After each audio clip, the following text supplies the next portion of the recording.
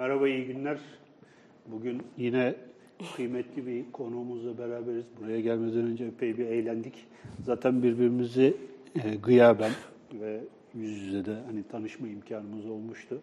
Saadet Özen, bugün bizim 40. programımız. 40'ımız çıktı yani. Evet. Eskilerin deyimiyle 40. programımızı yapıyoruz. Saadet Hanım da sağ olsun bizi kırmadı, geldi. Kendisi sosyal medyada bizim ilgiyle takip ettiğimiz birçok paylaşımda bulunuyor ve tabiri caizse böyle İsviçre çakısı gibi bir insan. Her alanda her alanda çalışmalar yapıyor. Birçok alanda çalışmalar yapıyor diyelim. Çevirmen, değil mi? Yazar, editör, turizm rehberi. Başka var mı? Doktora çalışmaları devam ediyor. Öğrenci. Ben profesyonel öğrenciyim. Bir de tabii aslında esas mesleğimiz galiba öyle bir şey. Bir daha şeyin şu lezzetli kitabın yazarı. Evet. Çikolatanın yerli tarihi. Evet. Yemeğe ilgisi olan aramızda insan belli oldu hemen. Ben perhiz yapıyorum abi. Perhize başladım ki. Çikolata yemeyecek misiniz? Getirdik. Hanım izliyor programı. Programdan sonra keşke konuşmasaydık. Evet. Şimdi Saadet Hanım böyle hem çikolatanın tarihini yazmış bir insan olarak, aslında tabii ondan da bahsedeceğiz ama bugünkü programın konusu Gündelik Hayatın Tarihi. Özellikle Twitter'da paylaştığı görsel malzemeler, filmler ve bunların oluşturduğu bir külliyat var. Önce isterseniz biraz yani bu işe nereden bir merak sağladınız, alaka nedir? Oradan bir giriş yapalım. Sonra yavaş yavaş bu gündelik hayatın tarihi neden bizim hayatımızda bu kadar artık belirleyici olmaya başladı? Bunlar üzerinden bir gidelim. Buyurun. Önce buraya çağırdığınız için teşekkür ederim. Estağfurullah. Çok da keyifle seyrediyorum. Yani çok televizyon seyretmiyorum. Sizin programlarınızı seyrediyorum. Yüzünüze karşı söylemiş olmayayım şimdi ama arkanızdan da söylüyorum bunu. Sağ olun. Arkadaşlarıma sorabilirsiniz. Şimdi ben bununla nasıl ilgilenmeye başladım? Aslında şöyle, arkeoloji okudum. Yani benim lisansım arkeoloji. Ve arkeolojinin insana öğrettiği bir şey varsa o da somut konuşmak. Yani elinizde bir malzeme var. Siz onun üzerinden bir takım tahminlerde bulunuyorsunuz ama tahminlerinizi de temellendirmeniz şart. Ben çok sonra tarihe girdim. Yani işte Boğaziçi Tarih bölümüne master için girdim ama arkeoloji bitireli bir 10 sene olmuştu. Ve arada yine bu küçük nesneler karşıma çıktı hep. Evet. Tarihe girerken yani örneğin işte belgesellerde çalışmaya başlamıştım. İşte farklı işler yapıyordum orada. Şimdi o yüzden de tarihe girerken aklımdaki böyle bir şey üzerinden bir konu bulmaktı. Ama amacım şu değildi. Yani işte küçük bir nesne bulayım da bunun tarihini yapayım değil. Bu nesne tarih malzemesi olarak nasıl kullanılabilir? Bunu öğrenmek istiyordum. Sonra fark ettim ki şimdi artık bu çok arttı. Yani kahvenin tarihi, işte ne bileyim çayın tarihi vesaire belli bir nesneye odaklanan ya da belli bir tüketim maddesine odaklanan çok tarih çalışması var. Fakat bu genellikle işte o nesnenin nasıl bir yoldan geçtiğini anlamakla sınırlı kalıyor. Ve genellikle güzel bir hikaye çıkıyor ortaya. Şimdi ben buna filmlerle başladım. İlk olarak da aslında çok büyük bir tesadüf oldu. Bir belgesel çalışması için işte Avrupa'daki film arşivlerini araştırıyordum. Makedonya'da 1908 diye etiketlenmiş olan, o zaman tabii bu kadar internet falan da yoktu. Onlar da internette yoktu o filmler. Evet. Manaki kardeşlerin çekmiş olduğu Hürriyet filmlerini buldum. Yani böyle etiketlenmişti bunlar. İşte 1908 Hürriyet. Toplam işte 16 dakikalık bir külliyattı bu. Şimdi ben dedim ki acaba bunun üzerinden bir master çalışması yapabilir miyim? Yani Boğaziçi Tarih böyle disiplinler arası çalışmaya çok yatkın ve açık bir bölüm. Ve çok desteklediler beni orada. Böyle başladı. Yani şunu fark ettim ama şimdi filmi isterseniz birincisini seyredebiliriz hatta. Tamam. Onun üzerinden konuşursak. İlk filmi alalım. Evet. Görünüyor mu? Görüntüler herhalde. Evet, şimdi yani baktım ben filme. Evet, birileri yürüyor. 1908'de ne oldu? Hürriyet dediklerine aşağı yukarı bir fikrimiz var değil mi? İşte evet. Manastır'da başlayan bir isyan var Sultan Abdülhamit döneminde. Ve işte o isyan telgraflarla saraya bildiriliyor. Aslında çok kabaca anlatıyorum şimdi. Evet. Ve bu askıya alınmış olan Kanuni Esasi'nin tekrar yürürlüğe girmesiyle sonuçlanıyor bu olay. Evet. Şimdi fakat ben bu görüntüye baktım ve ilk fark ettiğim şey şu oldu. Görüntü her şeyi gösterir gibi bir izlenim verse de aslında çok az şey söylüyor kendi başına. Şu an söyleyebileceğimiz tek şey, başka yerden aldığımız referanslarımız yoksa işte birileri yürüyor. Belli ki bir şey kutlanıyor.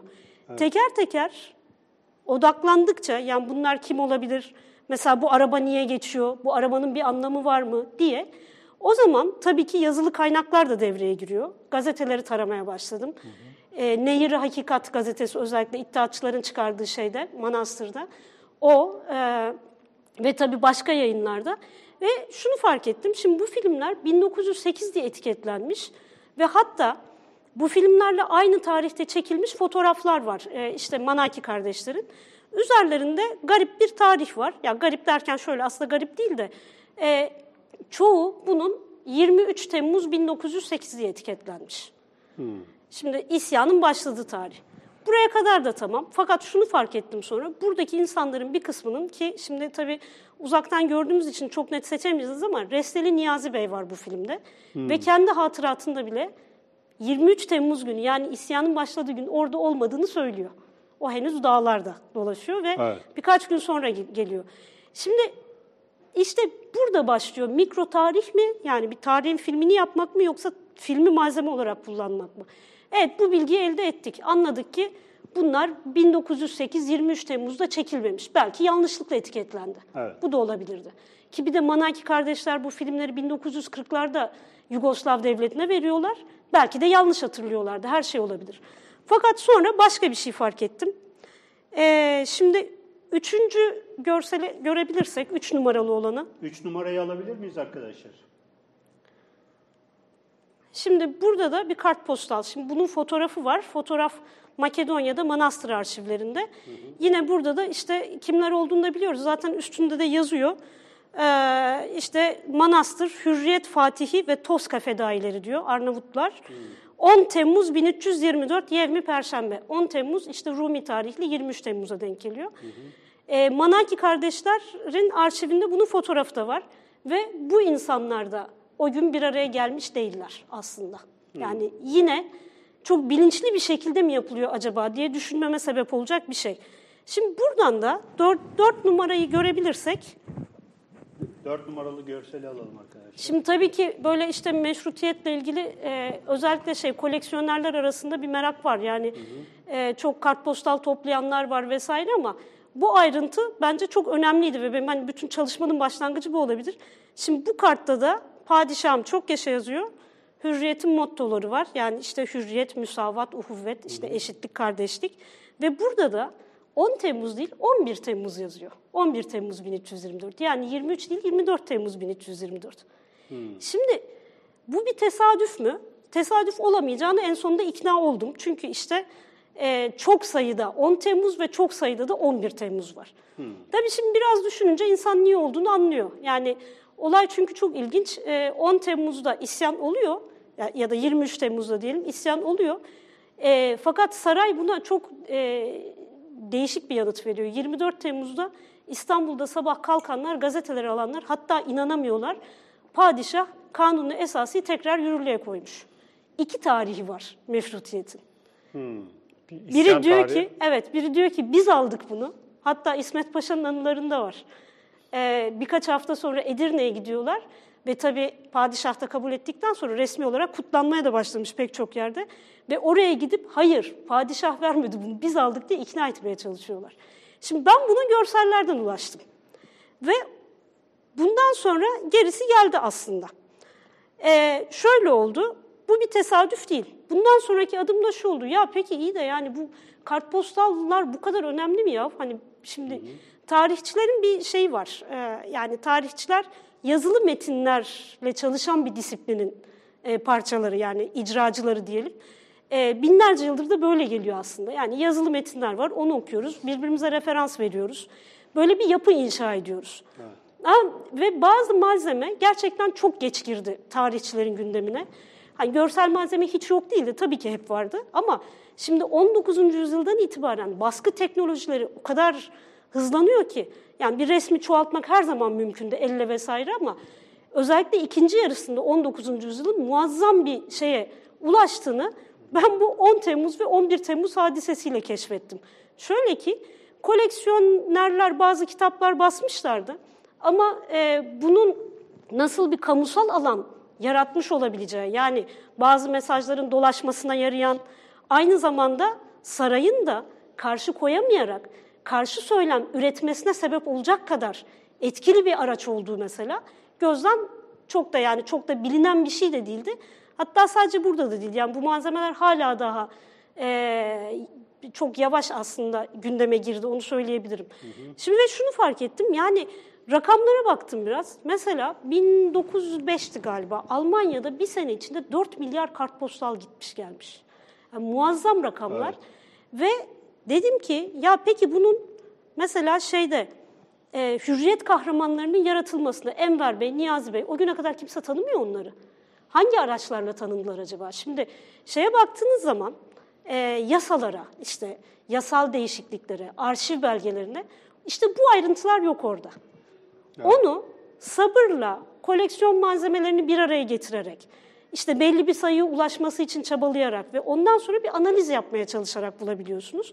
Ve benim vardığım sonuç şu oldu, ya vallahi kartpostallar olmasa ve iletişim yöntemleri, mesela telgraf olmasa, o isyan o şekilde sonuçlanmazdı. Yani kahramanlarını yaratması, ki bunlar geleneksel elitin parçaları değiller. Kamunun bir sözü var artık. Ve saray da durduramadığı bu hareketin karşısında aynı araçlarla cevap veriyor. Mesela Sultan Abdülhamit hemen ilk Cuma selamlığına filmciler geliyor. Pate'de o ilk Cuma selamlığının filmi var mesela. Çünkü o film, tabii Twitter, aynen öyle. Yani bu sosyal medya devrimi biz şimdi yaşıyoruz. Evet, bu da bir devrim. Çünkü bu sefer farklı bir şey var. Artık bir maddi zemine ihtiyaç yok. Ve artık şimdi merkezler iyice parçalanmış durumda. Evet. Kontrol altında tutulması çok zor çünkü her bilgisayar bir merkez. Şimdi ama bunun bir öncülü demeyeceğim. Fakat teknolojinin getirdiği kamuya bir alan açan bir şey bu. Tabii ki sadece kartpostal değil, başka bir sürü araç var. Yani reklamlar var vesaire var. Ben de işte buradan başladım ve dedim ki yani bu günlük hayatın nesneleri bize farklı neler söyleyebilir acaba derken oradan reklamlar araya girdi. Reklamlar beni çikolataya götürdü. Evet. Şimdi de işte hem fotoğraf hem gıda tarihi, ama genellikle bu şeyden yola çıkarak devam ediyorum. Evet. Uzun bir giriş oldu. Uzun bir giriş oldu. Bence kapatmayı bitirebiliriz. Bitti herhalde. Hayır, daha bitmedi. Gidiyor musun? Bakalım öyle. Çikolatayı sen devam et istiyorsan. Ya, biz başta konuşuyorduk zaten de Toynbee'nin, ben şeyi çok seviyorum. Yani gündelik hayatın tarihini çok seviyorum ama diğer yandan da böyle büyük çevrimsel olayların anlatılışı, Toynbee'di, Spengler'di veyahut da işte son zamanlarda Wallenstein'di. Bu tarz okumaları da ihmal etmiyorum. Onlar da farklı bir yerde duruyor. Mesela Toynbee'nin şeyi var, bir ifadesi var, biz burada sürekli kullanıyoruz. İşte tarihin en küçük birimi dünya tarihidir diyor. Peki siz mesela mikro tarihle veyahut da gündelik hayatın tarihiyle bu makro arasındaki ilişkiyi nasıl görüyorsunuz? Ben aslında farklı görmüyorum yani. Şimdi şöyle söyleyeyim.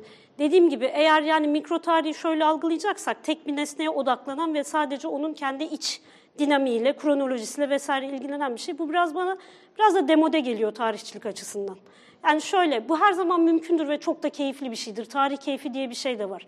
Fakat tarih esasen bazı paradigmalara cevap üretmek, sınamak ve yeni paradigmalar üretmekle ilgili bir şey. Ve bu bir nesneyle de olabilir, fotoğrafla da olur, çikolata kağıtlarıyla da olur, her şeyle olabilir. Ama şu var, bir hiyerarşi de kuruyor değilim. Yani işte tamam bunlar var şimdi, film mesela işte yazılı belgeden daha çok şey söylüyor gibi bir anlayışım yok. Yani benim söylemeye çalıştığım şu, hangi nesneden yola çıkarsak çıkalım, bazı büyük süreçlerin yani makro süreçlerin pratikte nasıl icra edildiğine, ne gibi direnişlerle karşılaştığına dair bize fikir verebilir. Yapmaya çalıştım bu zaten. Yani şöyle daha net bir örnek vereyim. Şimdi doktora tezimin inşallah konusu artık değişmeyecek. Yani 3. kere değişti. Şimdi turizm, işte 19. yüzyılda Osmanlı topraklarında turizmin içinden bakarak söylemlerin inşası, özellikle oryantalizmin inşasını anlamaya çalışıyorum. Şimdi biz oryantalizm, evet yani hakkında muazzam bir külliyat var. Ama söylenecek yeni bir söz de her zaman vardır. Çünkü pratik her zaman farklı bir şey. Hiçbir zaman bir diğerine uymaz. Hiçbir zaman da tarih, yani bildiğimiz üzere tutarlı bir şey olmak zorunda da değil. Yani biz bir yapı kuruyoruz yani olduğumuz yerden. Bakıyoruz, diyoruz ki işte oryantalizm şöyle bir şey. Böyle dinamikleri var. Resimlerde şöyle bir şey görürsek bu oryantalist bir anlayışa tekabül eder diyoruz. Ama pratiğe geldiğinizde mesela turizmin bana öğrettiği bir şey. Şeyi gördüğünüzde mesela turist grupları geliyorlar Abdülhamit döneminde. Şeye gidiyorlar. Sultan'ın Cuma selamlığına bilet alıp giriyorlar. Bunu hani daha önce Twitter'da paylaşmıştım da birkaç resim. Şimdi orada mesela turistler bir hayal kırıklığına uğruyor. Çünkü Sultan onlara, aslında oraya gelmelerinin sebebi de o, sağ salim tahtında olduğunu göstermek, aynı zamanda modern tören düzenini göstermek istiyor. Yani onun göstermek istediği şey farklı. Ama turistler de bundan çok hayal kırıklığına uğruyorlar. Onlar kavuk falan, kaftan kavuk Aynen bekliyorlar. öyle. Çoğu öyle. Uğruyor. Yani bu şeyde de var. Fakat arada şöyle bir şey de var.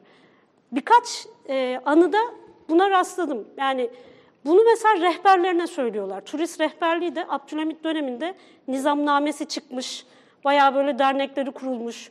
Hatta kaçak rehberlikle mücadele boyutuna varılmış bir alan. O mücadele hala bitmedi.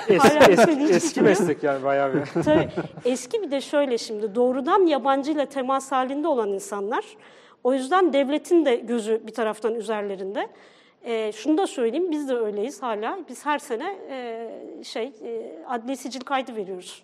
Evet. Turizm Bakanlığı'na, yani bu hala öyle. Seminerler görüyoruz, işte ne anlatacağız. Hani doğrudan temas noktalarında şunu görebiliyorsunuz. O büyük söylemler için kim ne düşünüyor ve nasıl küçük direnişler geliştiriyor. İşte şunu fark ettim mesela, rehberlerine bunu söylediklerinde rehberler karşı çıkıyor. Ne demek diyorlar, biz sizin istediğiniz gibi olmak zorunda mıyız diyorlar mesela. Turistlere onlar da bir sert çıkıyor. Ama bir de şöyle şeyler oluyor. Mesela turist gemileri yanaşıyor İstanbul'a ama daha karaya çıkmadan konferansçılar gönderiliyor. Yani işte İstanbul'u tanıtan veya anlatan. Belli bir söylem çerçevesinde. Şimdi diyeceksiniz ki bu ne kadar işe yarıyor? Bu da ayrı bir konu. Yani ne kadar işe yarıyor, ondan sonra ne kadar törpülenebiliyor. Ama bir miktar törpülendiği kesin. Yani en azından ben hep düşündüğüm bir şeydi. Ya bu oryantalizm bu kadar berbat bir şeyse o zaman biz mi böyle hissediyoruz? Onlar hiç rahatsız olmuyorlar mıydı diye. Yok. Direnişler var. Yani Halil Halit gibi bir düşünürü diyelim, yani hani anti-emperyalizm üzerinde o dönemde düşünmüş birini gemiye yollayıp 70 yaşında konferans verdiriyorlar. Yani bir de zatürreden ölmüş. Tabii, zatürre olmuş. Deniz havası o yaşta. Abdülhak Şinasi Hisar güzel anlatıyor. Öyle. Yani bu, o yüzden mikro ve makro diye ayırmıyorum. Ben bunlara malzeme gözüyle bakıyorum. Yani şu noktada durmak bizi sadece malumat furuş yapar. Hani demin dedim ya mesela, 10 Temmuz olmadığını anladık o kartların. Tamam anladık. Ya burada kalabiliriz sonrası? mesela. İşte o zaman malumat furuşluk olur ve o belki hani daha mikro tarih dendiğinde akla gelen şeye daha yakın bir şey olabilir. Benim için o bir malzeme. Ve burada da geçmişi anlamak gibi bir çaba varsa hepsinin faydalı olabileceğini, yani malzeme olarak kullanılabileceğini düşünüyorum. Ama hepsi tabii farklı bir okuma tekniği istiyor yani. İşte alışkın olmadığımız şey de o. Bu da çok kolay değil. Yani şimdi artık hani resimler çok kolay dolaşıyor, filmler çok kolay dolaşıyor. Bundan bir 10 sene önce öyle değildi. Muteber malzeme de değildi. Mark Ferro yapmak istedi. Hani bu sinema tarihi alanında çok önemli bir isim. 70'lerde mi? 60'larda galiba. Ben doktora yapmak istiyorum filmler üzerinde dediğinde, yap ama kimseye söyleme diyorlar. Yani o kadar böyle eğlence, ne işe yarayacak bu gibi bir şey var. Evet. Ama şimdi bu kadar malzeme geçiyor. Ona rağmen kolay değil karar vermek, gördüğünüz şeyin ne olduğuna. Yani niye yapmış, kim yapmış? Mesela biraz önce şeyi izlerken, sinema ya da videoyu izlerken, orada siz şey dediniz, burada gördüklerimiz var ama görmediklerimiz de var. Yani mesela resmi şeyde, evrakta ya da Başbakanlık Osmanlı Arşivinden aldığımız bir evrakta bir söylenen orada bir şey var. Bir de onun dışında söylenmeyen şeyler var. Bu oraya mı tekabül ediyor acaba? Yani sizin söylediğiniz şeyler, mesela gündelik hayatından elde edilen veriler, bu işte mikro tarih diyebiliriz, ne artık ismini nasıl adlandıracaksak, bu oraya şey mi sağlıyor? Dolgu malzemesi mi sağlıyor? Yani şeyi puzzle diyeceğim. Bulmacanın diğer parçaları bunlar. Diğer parçaları tabii, diğer parçaları. Bir de şu var şimdi. Şöyle söyleyeyim. Şimdi ileride diyelim 50 sene sonra bugüne bakacaklar. Bugünün Twitter yazışmalarını göz önüne almadan sadece yasalara baksalar, devletin ürettiği belgelere baksalar hiç hırsızlık olmuyor diye düşünebilirler. Bütün evler deprem yönetmeliğine uygun yapılmış diye düşünebilirler. Evet. Şimdi pratik öyle olmuyor. Yani bu pratik bütün o şeyin genel çerçevenin aslında ne kadar işlediğini ya da işlemediğini de anlamamızı sağlıyor bir taraftan. Yani gerçek hayat, yani geçmiş dediğiniz şey sonuçta insanların yaşadıklarından oluşuyor. Bir idealler var ki kanunlarla falan işte o idealleri tespit edebilirsiniz. Ama mesela yine Abdülhamit dönemiyle ilgili söyleyeyim. Orada mesela bir sansür var. İşte hep biliyoruz, konuşuyoruz. Fakat şeye baktığınızda diyor ki işte muzır resimlerin dolaşmasını istemiyorlar. Sürekli böyle bir sansür var. Şimdi buna bakarak derseniz ki yasakmış bunlar, kesinlikle dolaşmıyormuş, çok büyük bir yanılgı. Gidin koleksiyonerlerin elindeki malzemeye bakın. Bunlar nereden çıkıyor? Evet. İşte o şeyi tamamlamayı sağlıyor gerçekten. Hani arşiv, kimdi? Derrida değil mi? Mal'de arşivde söylüyordu. Şimdi onda yanılmayayım ama hani arşiv bir şeyi toplayan, bir şeyleri doğal olarak, dolayısıyla dışarıda bırakan bir yapı. Sinan Hoca diyordu, yok etmedir aslında arşiv. Bir şeyle, veçesiyle tasnif edip diğer tarafıyla da yok etmedir. Yani bütün evrağı, her şeyi saklayamayacağımız için bir yanıyla da imhadır yani. Yani şeyi anlamayı sağlıyor. Bir kanun var da o ne kadar yürürlüğe girmiş, ne kadar yapılabilmiş. Mesela aynı konuda sürekli yasak geliyorsa bence bu işlemiyor demektir yani. Yani, var. Yani bu sürekli tekrarlanan bir şey var. Tabii. Yani mesela şimdi Twitter yasaklanıyor. Sürekli yasaklanıyor. Evet. Yani şimdi 10 sene sonra baksalar ya da işte ne bileyim 100 sene sonra Twitter yasaklanmış. Demek ki tweet atılamadı mı demeleri gerekiyor. Gerçeğin öyle olmadığını biliyoruz. Hani şimdi orada ilginç olan niye yani hala tweet atılabilmiş, hangi yöntemler var? Bir taraftan da yasaklanıyor ama neden sonra serbest bırakılıyor? İki tarafın da ihtiyacı var çünkü yasaklayanın da yasaklamayanın da. Yani sonuçta bu sosyal medya öteden beri, hadi ona da bir tür sosyal medya dersek, bu kartpostal, film, fotoğraf yasaklarında da 19. yüzyılda aynı şey geçerli. Aslında meşruiyet kurmak için iktidar da buna ihtiyaç duyuyor. Fakat ideal olarak şunu istiyorlar, hep bizim istediğimiz gibi olsun. Fakat üretim tekniği, üretim araçları ve merkezleri iktidarın denetimi dışına çıktığı anda böyle bir çelişkiyle karşı karşıya kalıyorlar. Bunun farklı boyutları da var aslında. Şu an yaptığımız şey gibi. Evet. farklı boyutları da var. Mesela ilk programlarda kahve üzerine konuşmuştuk. Kahvehane. Kahvehanenin ilk çıkışı da Medine'de ilk gördükleri zaman, Mekke'de ilk gördükleri zaman ne içtiklerinden değil, niye bir arada olduklarından endişeleniyorlar ve İstanbul'a geldiği zaman da yasaklanmasının sebebi işte sosyalleşme ve onun etrafında siyaset, devlet sohbeti. Ama bir yandan da şöyle siyaset yapıyor. Devlet de izin vermek durumunda kalıyor çünkü oradan vergi geliri alıyor kahveden. Evet. Yani öyle bir ilişki var. Hani karşılıklı bir ilişki var. Pragmatist diyelim.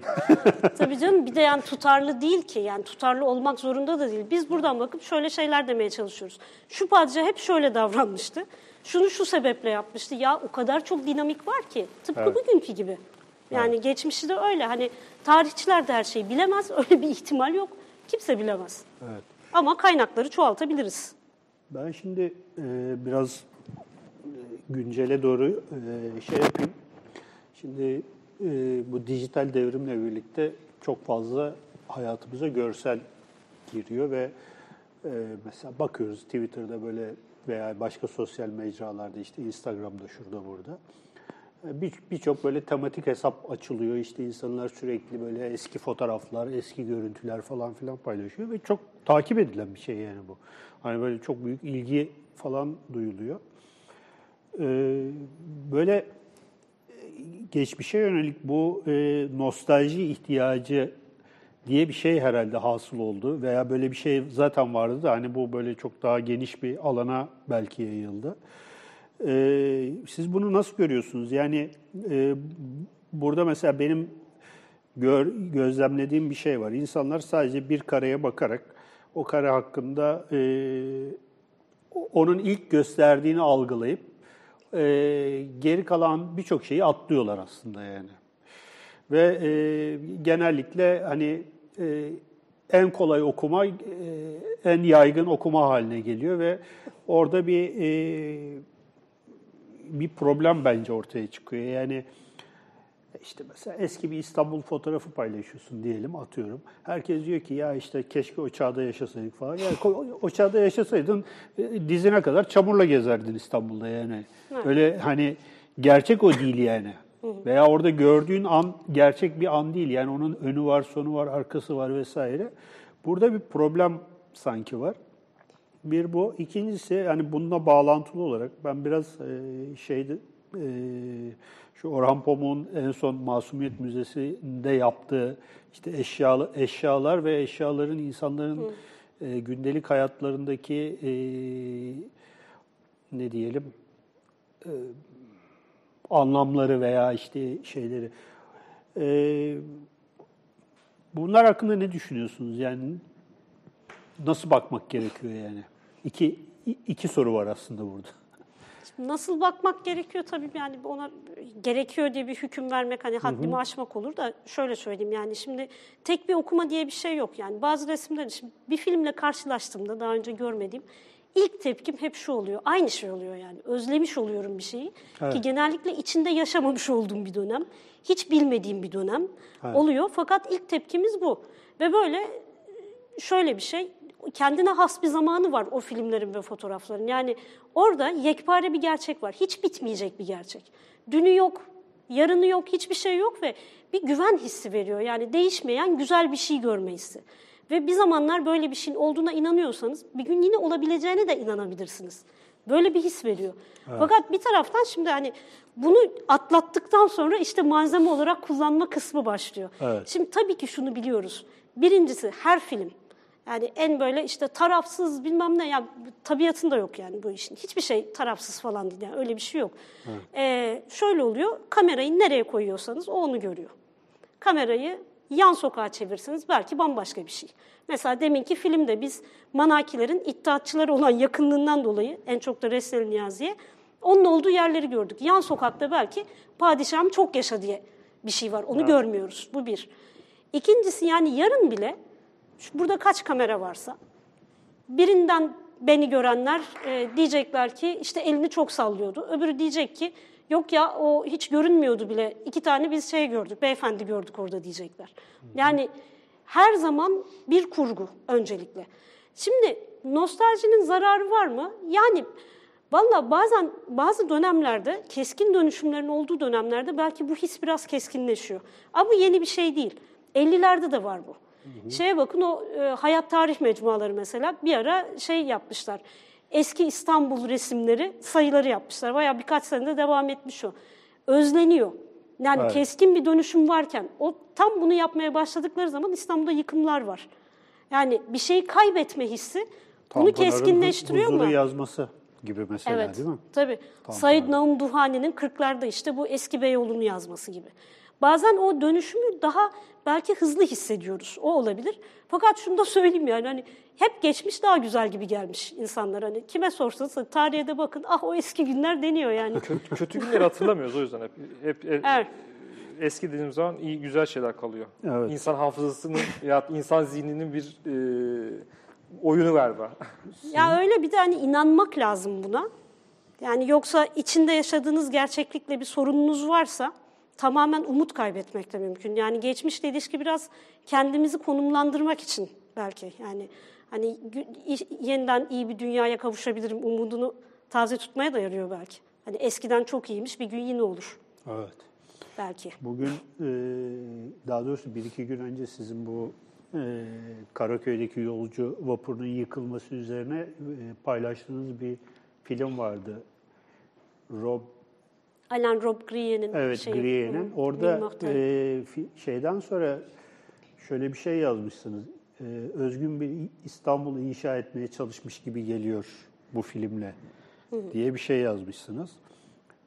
Şimdi mesela 50 sene sonra, işte birkaç gün sonra Ferzan Özpetek'in bir filmi vizyona girecek. İnsanlar o filmi izledikleri zaman belki şöyle düşünecekler. O dönem işte insanlar, herkes yalıda yaşıyormuş. Çünkü filmin ana mekanları İstanbul'un Boğazı, yalılar vesaire. Herkes Boğaz'da oturuyor vesaire. Hiç trafik tıkanmıyor. Arabalar büyük bir hızla gelip gidiyorlar.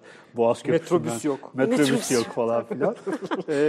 Yani aslında bu bütün çağları anlatan bir şey yani. Yani kurgu var ve gerçek var yani. Tarih de bir kurgu. Yani yaptığımız her şey bir kurgu sonuçta. Tutarlı hale getirmeye çalışıyoruz. Yani genellikle çuvallayacağımızı bile bile yapıyoruz bunu yani. Hani şöyle bir şey, şimdi bunu malzeme olarak kullanmanın işte tam dediğiniz gibi yani o çok temel. Filmi gördükten sonra hani bir nostalji duyup insan bir şey sevinip böyle de bırakılabilir. Yani o da film seyretmek. Ama bunu bir tarih için bir veri olarak kullanmak için mutlaka kim çekmiş, niye çekmiş, nasıl biri çekmiş, kimin için çekmiş ve nasıl karşılanmış. Bu sorulara da hani her belgede sorduğumuz sorular bunlar, yazılı bir belgede olsa aynı şeyi film için de sormak gerekiyor ya da fotoğraf için. Yani bakıp geçmek değil. Şimdi yoksa şuna dönüyor, tarihçiler de yani hepimiz yapıyoruz da bunu bazen ister istemez. Başka yerden edindiğimiz bir bilgiyi süslemek için görsel malzeme kullanıyoruz.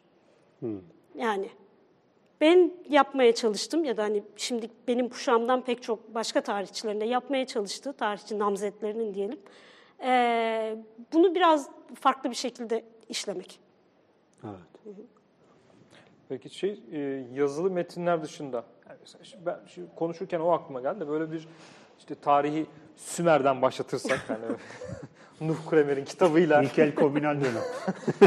Yok Nuh Kremer'in kitabı Tarih Sümer'den başlar diye gidiyor ya. Orada mesela işte en başta yazıtları var. Tapınaktaki kayıtlar var. Sonra yani böyle bir genişleyen bir şey var aslında. Bir patika var. Ve mesela bu 19. yüzyılda ve 20. yüzyılda bu herhalde şu anda içinde yaşadığımız dönemde şu andaki durum herhalde birazcık daha gazetecilik ama ben pek tarihçilik olarak görmüyorum. Yani belki 100 sene sonra bugün tarih yazılabilir de mesela 19. yüzyılın merkezi veyahut da 20. yüzyılın başının merkezi alırsak neler var tarihi kaynaklar olarak neler kullanılıyor şeylerin dışında? Devlet arşivlerin dışında neler kullanıyorsunuz? Ya şimdi birincisi şunu söyleyeyim. Aslında mesela arkeoloji, hani Sümerler dediniz ya. Şimdi onun öncesinde de Sümerler dönemi içinde yazının olmadığı koskoca bir dönem var. Ve arkeologlar yazısız yaptıkları iş. Ne yapıyorlar? İşte taşlara bakıyorlar. Taşların yontulmasına bakıyorlar. Ve bunu bir tarih malzemesi olarak kullanıyorlar. Yani bu olan bir şey, yapılan bir şey. Hatta hiç çok uzakta olduğumuz dönemler için bile mümkün. Hele şimdi artık hani tarihleme yöntemleri gelişti vesaire, kıyaslayabiliyoruz falan. Şimdi 19. yüzyıl tabii biraz farklı. Şöyle ki dediğim gibi yani bir görsel bir şeyi çoğaltmak hep mümkündü yani. Sahtesini yapmak, işte ne bileyim bir tablonun reprodüksiyonunu yapmak mesela. Ama bu 19. yüzyıldaki tekniklerle, baskı teknikleriyle, işte o litografi, daha sonra kromolitografi, fotoğraf, 1838-39 gibi işte klasik kronolojiye göre ilk fotoğraflar çekiliyor ama onlar çoğaltılamıyor aslında. İşte 50'lerden 60'lardan sonra 1850-60'lardan sonra çoğaltılmaya başlayınca bizim şu an artık hani görmezden gelemeyeceğimiz bir görsel malzeme birikimi var. Bir kere bu artık kullanılıyor. Ama bunun dışında insan hayatıyla ilgili her şey kullanılabilir. Eşya da kullanılabilir. Mobilya mesela. Ve yapılıyor da bu. Mobilya, işte ne bileyim Başka aslında her şey. Yani şu an aklıma gelmiyor ama çünkü giysi mesela.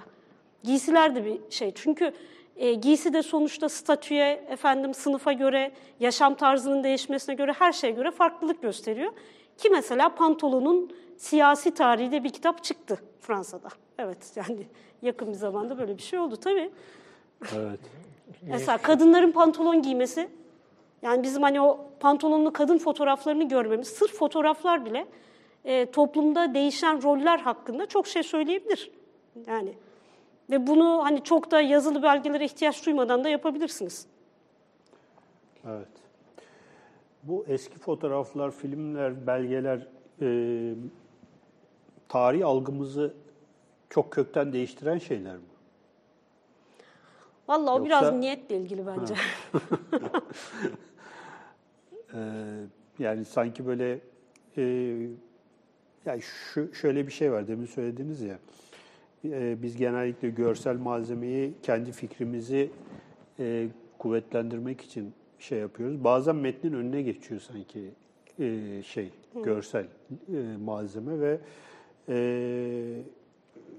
biraz böyle hani bu görsellerin analiz edilmesi meselesinde sadece görsele takılıp kalmanın verdiği zararlar var. Tabii ki. Değil mi? Tabii. Mümkün değil. Yani Evet. dediğim gibi bir hiyerarşi yok arada. Sadece varsa, üretilmişse, insan tarafından kullanılmışsa hepsini almak lazım şeye. Ama şimdi tarih algımızı nasıl değiştirir derseniz. Evet. Şimdi hani şunu artık aşağı yukarı herkes kabul ediyor. Yani hani objektivizm denen şey güzel bir hülya ama öyle bir şey yok. Yani hani olduğunuz yerden konuşuyorsunuz. Yani en azından birikiminize göre, işte ne bileyim zihninize göre, zihniyetinize göre oturup buradan bir takım malzemeleri bir araya getirerek konunuz hakkında bir kurgu yapıyorsunuz. Evet. Şimdi bu yani tarafgirlik değil. Yani o ayrı bir şey. Tarafgirlik hani etikle alakalı. Yani siz o malzeme hakkında hiç böyle bir sahtekarla sapmadan da taraflısınız bir şekilde, kendi tarafınızdasınız. Yani olduğunuz yerde, kendi bulunduğunuz noktadan bakarak bir şey yapıyorsunuz. Fakat şöyle bir şey de var yani, belge, ister fotoğraf olsun, ister film, ister yazılı belge, kendi başına bir şey değil. Siz yorumluyorsunuz onu. Ve işte yorumlarken, malzemeniz ne olursa olsun, eğer bugünün bir takım siyasi ya da kültürel ihtiyaçlarını kanıtlamak için bir gerçeklik, bir tarih gerçeği, bir geçmişte bir zaman dilimi inşa etmek istiyorsanız bunun çaresi yok yani. Evet. Yapmaya çalıştığınız şey geçmişi anlamaksa malzemeniz ne olursa olsun ona göre davranırsınız. Yoksa şu açık yani, önümüzde 30 tane belge olsun ya da bir tane belge olsun, üçümüz okuyalım, üçümüz farklı şey anlarız. Evet. 5 tane belge koyalım önümüze. Nasıl dizdiğimiz bile birikimimize bağlı. Yani beklentimize bağlı. İşte o beklentide gündelik siyasi ihtiyaçları karşılamak için, meşruiyet devşirmek için bunu yapıp yapmadığınız çok önemli ve bence bu çok etikle ilgili bir sorun yani. Evet. Yani objektif olunamayabilir de etik sahibi olunabilir. Yani öyle bir şey yok. Bu çok gerekli bir şey. Sizin başka belgeleriniz de vardı. Var. Belgelerden madem girdik, onları da bir mesela görelim. Size 8 numarayı görebilir miyiz acaba? 8 numaralı görseli alalım arkadaşlar. Evet. Şimdi nedir mesela, bu Saadet Hanım? ya bu böyle, ben bunu bir müzayededen aldım. Şimdi ben müzayede kuşu da oldum mecburen ama böyle pahalı şeyler alamıyorum yani. Ama işte zaten peşinde koştuğum şey de o değil. Yani ben gerçekten günlük hayatta ne kullanılıyor onu görmeye çalışıyorum. Şimdi bu, bakın, klasik derviş resimlerini, kartpostallarını bilirsiniz. Mevlevihane'nin önünde işte kollarını kaldırmış, hani işte semaya Poz başlayacak vermiş. gibi poz vermiş. Bu çok ilginç. Solda dervişler var, sağda da İstanbul vapuru var ve üstünde de bir yazı var. Ve orada bunu yazan derviş diyor ki, suvenirde nutku yazmış, nutkunun yazdığı bir şey. Kime gönderiyor? Mevlevihanelerden bir tanesini şeyhine gönderiyor. Ve diyor ki, Reşadötlü Efendim Hazretleri diye başlıyor, bayramını tebrik ediyor. Asıl şu çok ilginç, kartpostal kendi eseri destimdir diyor. Kendi elimin eseri. Tasarladım tasarım diyor. da kendisi yapıyor değil mi? Evet, tasarımı yapıyor. 2 tane fotoğrafı almış. Ondan sonra onu bir yere götürmüş. Burada bastırmış. bizi takip eden Mevlevi arkadaşlar var. Düşüp bayılacaklar şimdi bu belgeyi görünce. Ve bu 1904 tarihli, yani Sultan Abdülhamit dönemi. Evet. Yani şimdi demek ki o imkan var ki aslında bir sır da değil. Biraz bakınca görüyorsunuz. Bu fotoğraf da hiç öyle poz verilen bir fotoğraf değil. Sanki hücrelerin önünde zikir hücreleri gibi şeyler görüyorum sanki. İsimleri de yazıyor. Said Efendi, Arif Efendi diye. Evet. Şeyin içinde, vapurun içinde fotoğraf çektirmiş, bir de dışarıdan çektirmiş diye. O kadar da değil. Göremediğim için çok bulanık yani. Yok, ben görüyorum ya. Hani böyle bir plan ve... İstanbul deyince vapur aklına gelmiş yani. Tebrik gönderirken. Başka bir bakış açısı olabilir. Aha, şimdi mesela 9'uncuya bakalım bir de. 9'u alalım arkadaşlar. Sonra bunlardan ne anladığımı söyleyeceğim. Yani bu ikisi birbirinden çok farklı ama bu da, şimdi bu çok ilginç. Bakın, bir tane subay var burada. Evet. Arkasındaki duvar olduğu gibi resimlerle dolu. Şimdi Çin'le ilgili resimler var mesela. Kitaplar üst üste yığılmış filan. Asker resimleri var. Ondan sonra ve bunun da tarihi 1907, 15 Nisan 1907. Arkasına da kardeşine kartpostal yapıp yollamış bunu. Lumière firmasına bastırmış kendi fotoğrafını. Arkasına da diyor ki, İşte Dekadan abinin evdeki hali böyle. Dekadan diyor. Dekadan. Evet ya. Nasıl, tam Dekadan değil mi? Bir de bakın şimdi. Sana mektup yazıyorum. Bilsen neler neler yazıyorum. Aldığın zaman anlarsın diyor. Şimdi ne gösteriyor? İkisi çok farklı yerlerden, yani ortamlardan. İki kişi görsel malzemeyi hiç düşünmeyeceğimiz bir şekilde kullanmış. Bu bana şunu hatırlattı. Şimdi fotoğraf tarihi dediğiniz zaman, Osmanlı'da fotoğraf tarihi ne biliyoruz? İşte Robertson geldi, ondan sonra Sebah Joaillier vardı. İşte neydi? Abdullah biraderler. Önemsizler mi? Tabii ki çok önemliler. Ama bir taraftan da fotoğrafın tarihi de sadece saraya çalışan fotoğrafçılarla inşa edilemez bir kere. Yani imkanlar çok daha fazla artmış. Gönderiyorlar Viyana'ya mesela fotoğraf çektirip. Bir hafta sonra 10.000 tane alabiliyorlar kartpostal. Donanma cemiyeti yararına bastırıp satıyorlar bunları. Ve bu fotokartlar çok yaygınlaşmış. Şimdi benim ilk anladığım o oldu. Yani biraz hani bunlar beni uyandırdı diyebilirim . Ya fotoğraf tarihinde bu hiç yok. Sonra aradım. Fotoğraf makineleri nasıl gelişti? Mesela Kodak'lar çıktıktan sonra zaten çok daha hızlanıyor iş. Ve baktım bize de geliyor. Yani gerçekten hani şimdi Kodak'ın artık arşivi var açıldı. Yani İnşallah oraya gidip araştırabilirsem daha da malumat sahibi olacağız ama bir alışkanlığı var. Kıra gidip fotoğraf çekme falan. Ama işte değersiz malzeme diye görüldüğü için, arşiv bunları dışladığı için bugün tesadüfen elimize geçerse geçiyor. Dekadan arkadaşı takdir ettim yalnız hakikaten. Ama Dekadan hülyalara dalmış. Hülyalara dalmış. Hülyalara dalar tabii. Dekadan ne de olsa. Tabii.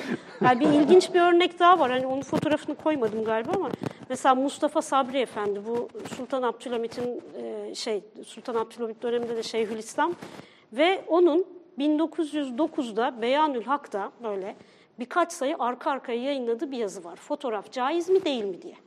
Ve orada mealen şunu söylüyor. Ziruh varlıklar, yani ruhu olan varlıkların sureti hiçbir şekilde yapılamaz. Orada Abdullah Cevdet'in benzerlerine, yani işte o pozitivistler çok ağır yapıyor. Yani isim vermiyor ama yapıyor. Yani işte bu fotoğraf çektirmek falan hani olacak gibi değil. Sonra ama bir kapı açıyor. Diyor ki yalnız diyor otururken çekilirse diyor. Varlık diyor nakıs olacağı için diyor. Yani yarım olacağı için diyor. Ayakta çekmeyin diyor. Nakıs olacağı için diyor. Yine hani belki diyor denebilir diyor. Ne derler? Ruh sahibi olmayabilir o diyor. Ama diyor kesinlikle yine de çekilmemeli diyor. Şimdi bir kapı açmış. Evet. Çünkü neden? Ya devletle çekiliyor, iç içe. Kapı. Hani devlet belgelerde kullanıyor artık bunu. Yani yok. Bir şekilde bir... Abdülhamit işte bütün memlekete fotoğrafçı gönderiyor. Fotoğraflatıyor. Yani bir de mesela o da var aslında hani. Tabii. Bilgi toplamak için. Yani sarayda çalışan fotoğrafçılar var. Yani aslında biraz da Şeyhülislam'ların durumu da odur.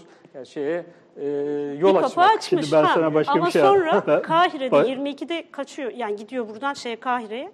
Orada çekilmiş boydan resmini gördüm yani. Evet. Mustafa Sabri'nin de. Hani. Şimdi pratik ve teori. Hatırlarsın bizim ilk şeylerden bir tanesinde bu Hasbahçe'de Aşu Tarap diye bir program yaptık.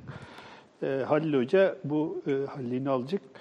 İdris Bitlisi'nin Sultan Selim'e tavsiyelerini çevirmiş. Şimdi diyor ki Sultan Selim'e, ya diyor Yani şarap tamam günahtır diyor. Yani içmemek lazım ama diyor hani çok mecbur kalırsan da diyor. Yani kararında iç diyor. Yani şimdi demeye getiriyor hani böyle demeye şey. getiriyor. Hani evet. çünkü diyor sohbeti açan şey odur diyor. Hani bir sohbet ortamında tabii ki sen devletli bir insansın. Sofran olacaktır. İşte görüş alışverişinde bulunacaksın. Tabii ki diyor haramdır ama diyor hani yani böyle çok diyor ifrada kaçmadan olabilir falan gibi böyle bir şey yapıyor. Halil Hoca onu bayağı bir tam metin olarak şey yapıyor. Bizim programlarda da bahsetmiştik. Tabii zaten şöyle bir durum var. Şimdi sizinki de ona benziyor. Yani fiili durum fotoğraf çektir ama. Diyor ama yani. Oturarak çektir şöyle bir durum diyor. var. Ayakta Yani çektir mi? Şeyh Üslam'ın veyahut da bu yani biraz daha şimdi şeye girecek ama bu iş siyaset düşüncesine falan girecek ama fiili durumu meşru alana çekmeye, yani daha doğrusu meşru bir çerçeveye oturtmaya çalışıyor. Yani o şeydeki durum da o. Sabri Efendi'nin durumu da o. İdris-i anlattığı hikayede bu yani. Evet.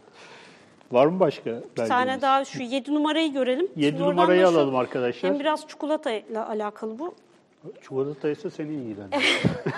Şimdi ben bu bir şey. Bir İtalyan çikolata markasının, bu Osmanlı arşivinden bir şey. Çikolata markasının çikolata kağıdı. Şimdi şöyle, çikolataların içine küçük kartlar koyuyorlar. Hatta isterseniz önce 6 numarayı görebilir miyiz acaba? 6'yı alalım arkadaşlar. Şimdi bu mesela şöyle kartlar. Chocolat du Planteur diye bir marka bu. Bizde çok satılmış vaktiyle. Şimdi şöyle, bu kitlesel üretim arttıkça tabii yeni pazar ihtiyaçları da doğuyor. Ve yeni müşteri kitleleri yaratmak da gerekiyor. Ve bunların arasında çocuklar da var. Şimdi çikolata daha önce de var, yani çok var hem de. Ama bu kadar kolay tüketilebilen, işte uzun yola dayanan falan bir şey değil yani. Bize ama paketlenmiş halde geliyor. Avrupa'da başlıyor ilk bu. Özellikle işte 1890'larda, 1900'lerde çok artmış. O kadar artmış ki bu çikolata kartı şeyi. Çocuklar değiş tokuş yapıyorlar, işte bunu biriktiriyorlar, yarışmalarını yapıyorlar falan. İsviçre'de yasaklanıyor bir ara. Çocukları çok fazla meşgul ettiğine de gerekçesiyle. İşte sosyal medya bu ama. İnternet kafelerin yasaklanması gibi. Evet. Aynen yani ben öğretmenlik yaparken bu. futbolcu kartları olurdu çocukların. Biz yasaklardık teneffüslerde oynamasına. Kumar oynuyorlardı çünkü kartlarla. İşte aynı hikaye zaten. Aynı hikaye değil mi? Şimdi ama bunlar tabii ne oluyor? İşte hangi ülkede yapılıyorsa aslında o ülkenin kültürüne dair şeyler de söylüyor. Hem de yaymak istediği mesajları da iletiyor. Mesela bunlarla biz bir sergi yapmıştık hatta bu kartlarla. Sırf çikolata değil tabii. Genel çikolata kartı deniyor ama hemen hemen et suyunun içinden de çıkıyor. Büyük mağazalarda dağıtıyorlar bunları falan. Seriler basıyorlar. Mesela Ülkeler serisi. Ve Osmanlı ile ilgili serilerde bu oryantalizm denen şeyin en karikatürize halini görüyorsunuz. Evet. İşte harem, ondan sonra yelpaze. Nargile. Tabii nargile falan. Hani bunları görüyorsunuz ve mesela buna ilişkin bir şey var. Yani şu kartlar dolaşmasın falan gibi. Ve şöyle bir durum var. Şimdi bunlar ticaret anlaşmaları sebebiyle dolaşmasına da engel olamıyorlar yani. Müdahale edemiyorlar. Tabii zaten yasaklanana kadar binlercesi dağılmış oluyor neredeyse. Şimdi o şeye tekrar bakabilir miyiz 7 numaraya? 7. Şimdi mesela bunun başına gelen bu. Bir sonraki 7 numara. Evet.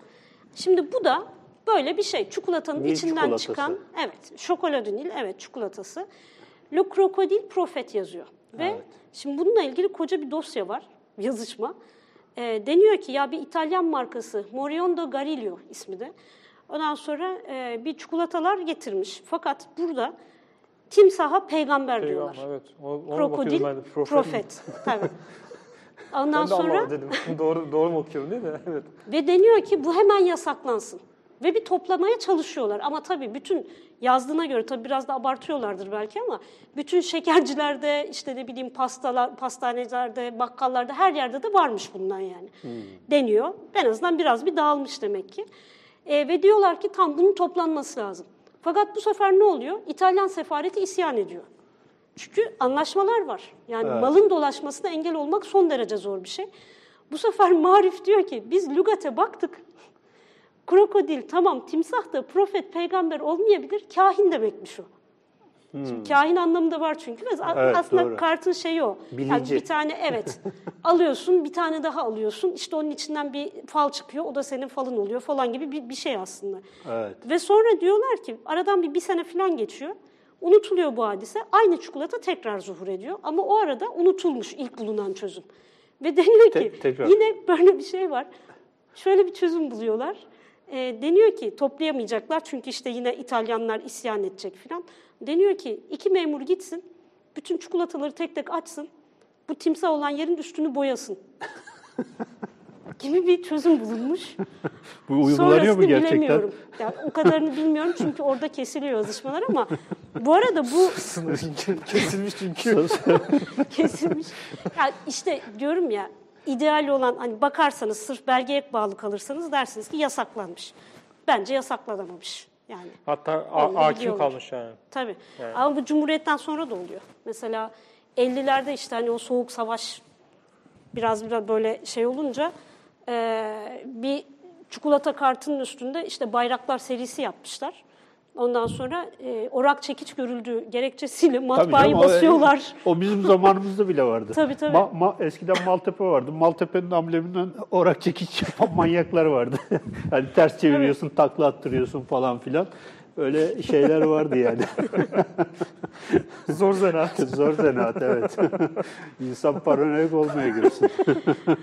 Yani öyle bir taraftan da hani bir yandan anekdot hakikaten ama bir yandan da şunu da gösteriyor yani büyük bir etki gücü var bunun. Yani o mesajın dolaşmasını rahatlıkla sağlıyor. Bir de görsel malzemenin şöyle bir üstünlüğü de var o zaman için özellikle. Okuma yazma bilmeyenler de algılıyor bunu.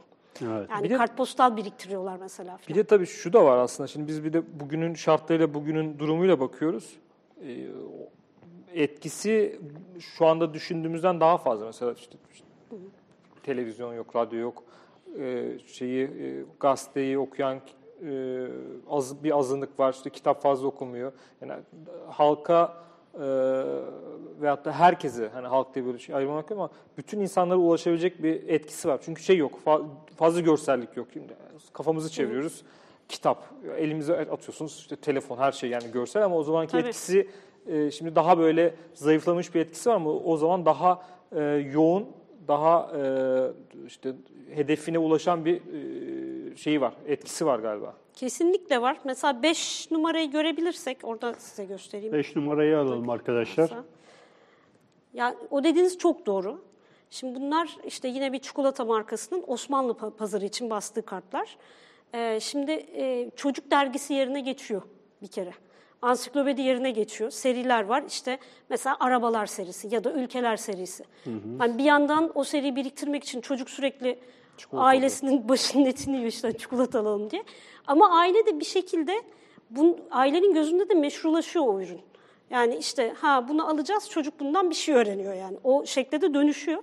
Bir taraftan şu da var, sürekli bir şey, tam sosyalleştiren bir şey bu yani. O dönemin hani olanakları içinde. Bu kartların tamamını biriktirenler için büroya getiriyorlar, çekilişler yapılıyor. Daha çok da sinema salonları kiralanıyor bunun için. Öyle mi? Bisiklet veriliyor, fotoğraf makinesi veriliyor tabii. Yani Promosyon yapılıyor yani bayağı. Tabii yani bu dediğiniz çok doğru. Yani o birçok şeyin yerini tutuyor. Televizyon, radyo, gazete, çocuk dergisi, işte buluşma ihtiyacı, sosyalleşme şeyi. Aslında şöyle düşünelim. O nedenle zaten bu tür ürünler tepki görmüyor. Şimdi mesela batılılaşma yine makro düzeyde biz onu genellikle şeyden okuyoruz. İşte metinlerden okuyarak takip ediyoruz. Evet. Ama mesela çikolatanın tarihini yaparken şimdi işte kuru yemişleri yapıyorum şu ara. Bir ara bisküviyle ve sütle de ilgilenmiştim. Yani o endüstrileşme şeyiyle. Bunlar tepki görmüyor. Süt hariç. Süt bir yerde bir milliyetçilik şeyi giriyor oraya. Bir ara bir protesto ediliyor. Yani neden İsviçre dağlarından gelen kutu süt, bizim kendi sütümüz yok mu gibi ama ve bu çok az. Yani protesto da az. Öbürlerinde bir direniş bile yok. Yani batıdan gelmiş, bilmem ne olmuş. Neden? Bir ihtiyacı tekabül ediyor. Ama o arada şimdi insanlar batılılaşmayı, sıradan insan metinler okuyarak algılamıyor ya da bunu böyle tartışmıyor. Nasıl yaşıyor? Coca-Cola'nın gelmesi gibi yaşıyor. Birdenbire etrafındaki panorama değişmeye başlıyor. Yani dükkana gittiği zaman gördüğü şeye alışıyor aslında. Ve bir zararı yoksa ki bunlar genellikle işte sağlık getiren Sağlık söylemi çok güçlü bunlarda. Ve son teknolojiyle üretilen diye pazarlanıyorlar. Ve bunlar güven yaratıyor. Böyle hani o zaman şeyde daha iyi görüyorsunuz. Ya bu batılılaşma o kadar tartışılmış, hani şöyle olmuş böyle olmuş ama sonuçta hakim bir söylem haline de geldi mi geldi. Yani bir noktadan sonra işte Tanzimat uzantısında. Tabanda ilerleyen böyle alttan alta Tabii. İlerleyen bir şey var. Ya bence şöyle yani bir ürün hiçbir zaman sadece bir ürün değil. Ürün kültürüyle gelen bir şey. Yani çok yine anekdotik bir örnek, anekdot olarak bir örnek vereyim. Mesela bisküvi aslında, hadi çikolatayı burada yapamıyorlar. Neden? İşte kakao zaten dışarıdan geliyor falan. Hani sömürgelerde yetiştiriyor Avrupa onu. Abi bisküvi aslında kolay. Ne ki yani?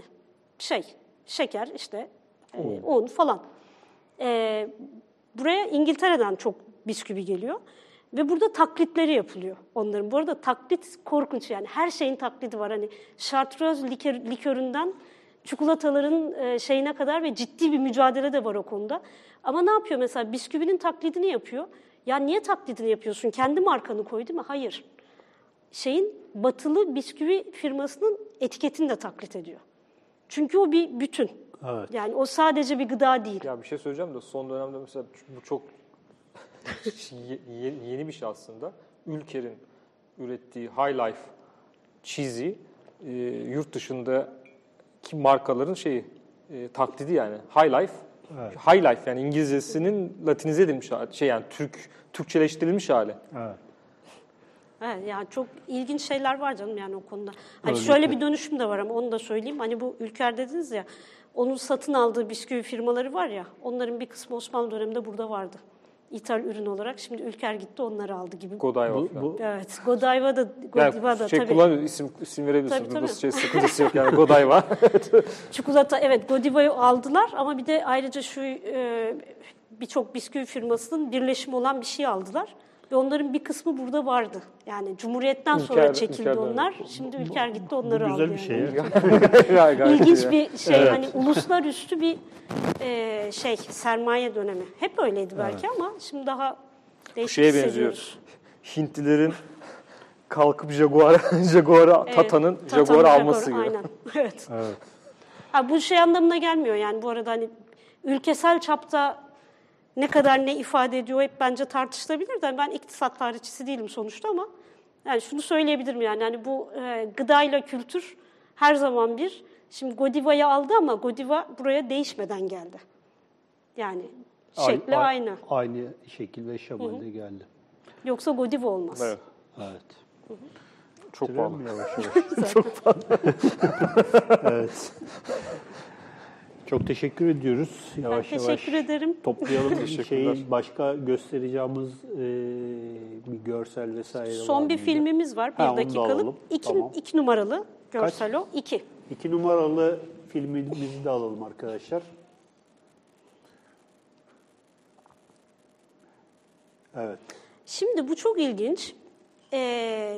Resneli Niyazi Bey soldaki, sağdaki de Eyüp Sabri Bey. Bunlar işte hürriyet kahramanları. Evet. Bu fakat etikette de zaten öyle. Sultan Reşat'ın manastırı ziyaretinde çekilmiş. Fakat çok ilginç bir sahne bu. Şimdi baştaki konuya döneceğim biraz. Hani demiştik ya 1908'de 23 Temmuz'da etiketlenmiş, hiçbir öyle değil. Sonra ben şunu fark ettim. 23 Temmuz'da olduğunu okuduğumuz olayların hiçbirinin bir görüntüsü yok. Ne fotoğrafı var. Vehip Bey'in işte top arabasının üstüne çıkıp bildiri okumasının vesaire, onların yok gerçekten. Fakat burada Sultan Reşat işte 1911'de gidiyor oraya. Gittiği zaman Eyüp Sabri Bey ve Niyazi Bey bir gösteri yapıyorlar. 23 Temmuz'u canlandırıyorlar. Şimdi arkadan o sembolik bir top arabası geliyor mesela. Sonra hürriyet kızları geliyor arabanın içinde falan. Şimdi bu o kadar ilginç ki niye yapıyorlar bunu? Hatta Halit Ziya o zaman orada, Halit Ziya ve diyor, bir garip oyun oynadılar diye anlatıyor. Şimdi tabii bakın tek başına filmim vardı, bu İttihat ve Terakki arması bu arada. Evet. Bu da geçiyor arkadan. İşte ulema geliyor falan. Ondan sonra neden yapıyorlar bunu? Yani şimdi bunlar tabii ilk başta Resneli Niyazi çok hızlı bir şekilde kahraman olduysa da İstanbul'da o kadar etkili olmuyor. Yani 1909'da hani hareket ordusuyla gidiyor falan ama aslında yine de yerel bir kahraman olarak kalıyor. Ve biraz belki de gelen heyete, başta padişah olmak üzere, o padişahın o tahta oturmasını, Sultan Reşat'ın temellerini hatırlatmak istiyor. Ama bir kurguyla hatırlatıyor. Evet. 23 Temmuz'da aslında olup olmadığını, hani evet okuyoruz ne olduğunu. Tam böyle mi oldu, olmadığını bilmiyoruz. Fakat olduğu söylenen unsurları bir araya getirmiş ve bunlarla bir geçit töreni yapıyor. Yeniden kurgulamış yani bir nevi. Aynen. Evet. İlginçmiş. İşte şu taklar kuruluyor. Bir de tabii şey de ilginç. Halit Ziya'nın dışarıdan gözlemleyip mesela şimdi bunu izliyoruz ama oradaki bir gözlemcinin söyledikleri de çok önemli. Bir acayip oyun oynadılar. Evet. Tiyatro yapıyorlar. Tiyatro yapıyorlar. Evet, çok güzel aslında. Ha bir de yani Resneli Niyazi'nin kameraya bakması yani çok farkında. Filmci de o gün boşuna orada değil. Biliyor yani nerede duracağını biliyor, ne yapacağını biliyor. Evet. Manakilerle arası çok iyi yani onu söyleyebilirim. Yani tarih yazıyor aslında. Tabii aynen öyle. Tarihselleştiriyor o anda. Evet. Ben bugün bu Resneli Niyazi'nin meşhur Ceylan'ı vardır biliyorsunuz. Geyiği vardır. O fotoğrafı da Manakiler çekiyor. Öyle mi? Evet. Ha, gördünüz değil mi o şeyi? Yani böyle bir şey hani rehber geyik. Yani dağda yollarını kaybediyorlar işte o sırada bir patronus geliyor ve onlara işte rehberlik ediyor falan filan. Sonra şey diyorlar geyikler bile bizim hak yolunda olduğumuzu anladı diyorlar. Evet böyle bir mitoloji de kurulmuş yani bir anlamda. Evet. Tabii. Yavaş yavaş bitirelim. Çok teşekkür ediyoruz. Aşağı yukarı bir saattir. Bir saati geçtik. Bir saattir geçtik. Bir saat 2 dakika oldu. Çok teşekkür ederim. Böyle su gibi güzel bir akışla güzel bir program yaptık. Size çok teşekkür ediyoruz. Ben teşekkür ederim. Ara ara sizi tekrar buraya davet etmeyi çok isteriz. Kuru yemiş bitince. Evet, kuru yemişe bekliyoruz. Kuru yemiş kitabı çıktığı zaman artık kuru yemiş alırız. Ozan'a kuru yemiş getirin ya lütfen. Herkes de şey zannedecek. Çok yiyoruz zannedecek. Kamera önünde yapmayalım. Önümüzdeki hafta 2 program birden yapacağız. Bu aralar biraz işleri yoğunlaştırıyoruz. Sohbetleri yoğunlaştırıyoruz. 41. programımızda Ahmet Turan Köksal Camiler üzerine konuşacağız. Cami mimarisi üzerine konuşacağız önümüzdeki pazartesi günü. Daha sonra çarşamba günü sürpriz bir konuğumuzla tekrar karşınızda olacağız. Saadet Özen'e tekrar çok teşekkür ediyoruz. Ben teşekkür ederim. Bir yayınımızı daha burada bitiriyoruz. Herkese iyi geceler.